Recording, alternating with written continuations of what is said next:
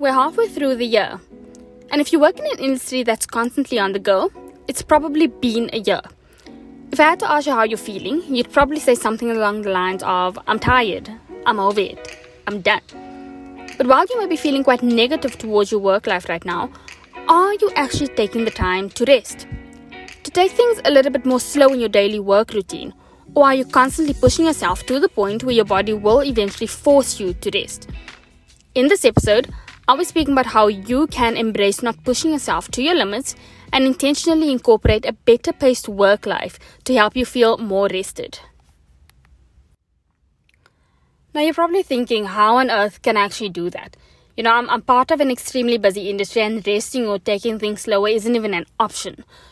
And I do understand that there are some industries that are naturally busy, but I want to speak to those people whose industries are busy. But some of the busyness isn't entirely because of the industry, but it is partially because of yourself. See, we live in this society where exhaustion is worn as a badge of honor. We see social media posts with exhausted splashed across the caption or the photo. Or when people, ask each other how they're doing, they're almost competitive about how overworked and tired they are.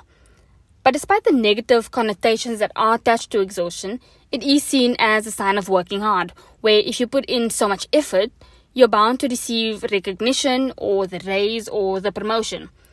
But in reality, we all know that it only leaves you being that person that everyone can depend on for going the extra mile, even if it is to your detriment. It leaves you with no increase, with no off days, and sometimes no recognition. And with, going the extra mile, this often comes with caring way too much. It comes with covering up other people's mess-ups. It comes with being the overachiever with no ROI for it.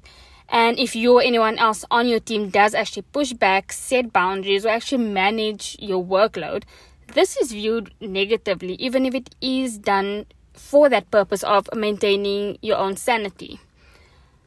But if you're in the situation, where you're constantly pushing hard, what happens if your exhaustion eventually gets the better of you? When this happens, you're on your own. No excuses are accepted. No mental health days are allowed. You're still expected to work at full capacity even though your brain or your body is literally having a breakdown. And there's literally little to no wiggle room for, alternative solutions so that you can actually take that time to recuperate. You are left in a situation where even though you had given so much support to everyone else, but now that you need some support, there's no support for you. And this was a big realization in my own life. I was overworked. I had too much on my plate. I had a mental breakdown and no one cared. I didn't receive the support that I thought I'd receive. I had to wait a few days before I could take off. I needed to get a sick note to take some time off because the show still needed to go on, even though my brain was fried and I actually need my brain to do my work. And when I actually experienced this was a huge aha moment for me. I realized that I was the overachiever, because the recognition or the appraisal, if you ever actually received it, it actually felt good. I had reached a point where I attached my worth to receiving a job well done compliment and, also overachieved because I didn't want to look bad. So it was all about image and attaching my worth to the opinions of others. I realized because of this, I was actually beginning to micromanage what wasn't even my responsibility. And this was just to keep things on track. I realized that I was putting so much pressure on myself to do my best, while other people were okay with mediocrity, and I was stressing myself out to cover up their mediocrity. And I realized that this was actually all self-inflicted. And that's something that's so hard to admit. If we're being honest, we're actually doing it to ourselves, and then we get mad at other people for not appreciating it, but they never even asked for it in the first place. So that was when I realized that I needed to make a change. Firstly, I had to stop attaching my worth to the appraisal of others. Secondly, I had to stop worrying about how others might perceive me if I didn't go the extra mile like I used to. And here when I speak about not going the extra mile like I used to, it's not really reducing the quality of the work that I put out, but it's more about only doing what I need to do and not trying to keep other people accountable for what they need to do or actually doing what other people should be doing.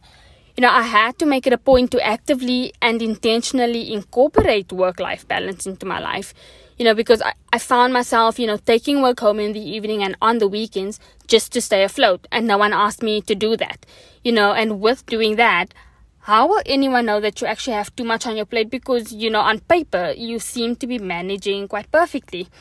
I started to make a very clear distinction between my work time and my personal time.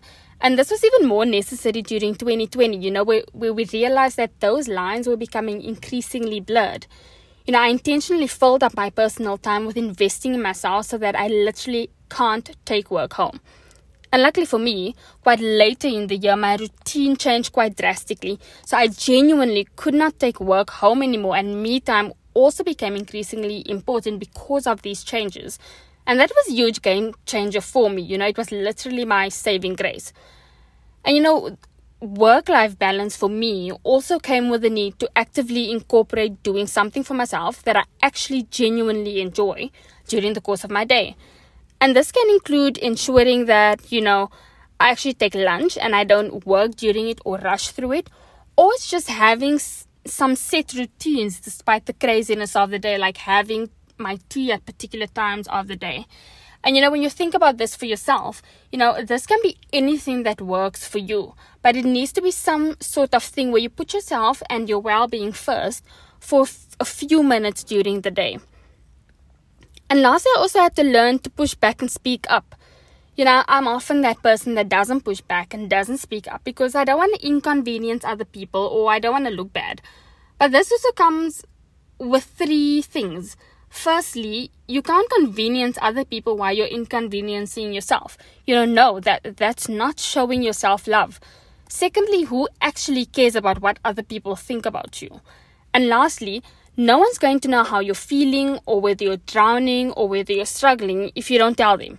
We literally can't feel resentment towards people if we're expecting them to somehow read our minds. And, successfully doing this was hard and it continues to be hard. But, if there is one point that you can take away from anything that I've spoken about here today, it's this one: speak up and push back. With doing all of this, some of the results that you may actually begin to see is the fact that you will find yourself only focusing on what you are responsible for. And because of that, what's on your plate will actually be what should be on your plate. You might see a better work-life balance because you're actively and intentionally separating your work and your personal life. And so you also have more stuff for other things outside of work. You'll also be more in tune with your body and have more self-awareness of when your body needs rest because you actively take that time to assess your capacity and how you're feeling. And you do this often because you're not always just going. You'll also have much more inner peace and you also just feel less stressed because you're really making that effort to rest and to take things a little bit more slow. You'll also actually be able to focus on everything that does really matter in your life outside of work. And you'll also begin to build clear boundaries for yourself and for other people as well. And once you begin to practice this idea that you don't always have to be so busy pushing yourself to satisfy others, and you really begin to take things slow so that you feel more rested and more balanced, you'll not only feel better and more rested, but you'll also begin to feel more joy, more contentment, and you'll actually truly begin to enjoy your life. Thank you for listening to this episode of Me, Myself, and I. What do you need to begin doing to ensure you're incorporating more rest into your daily routine? Which areas of your work life can you begin to start looking at? Follow at Me, Myself, and I _Zeta on Instagram and tell me about it. Love you guys.